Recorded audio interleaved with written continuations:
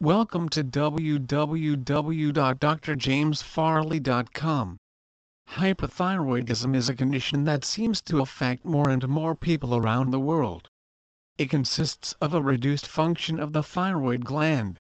The thyroid gland produces three important main hormones that affect every cell in the human body and many of the important metabolic reactions. These hormones are tridalthybrin, thyroxine and calcitonin.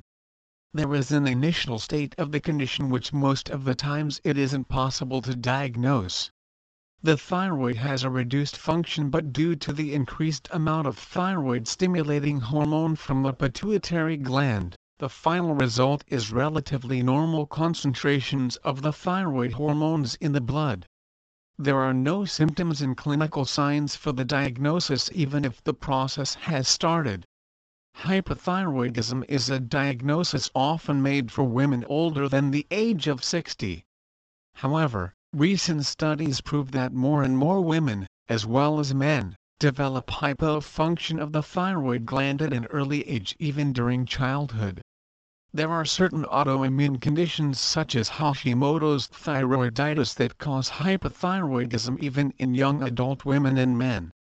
Please visit our site www.drjamesfarley.com for more information on hyperthyroidism. Dr. Morristown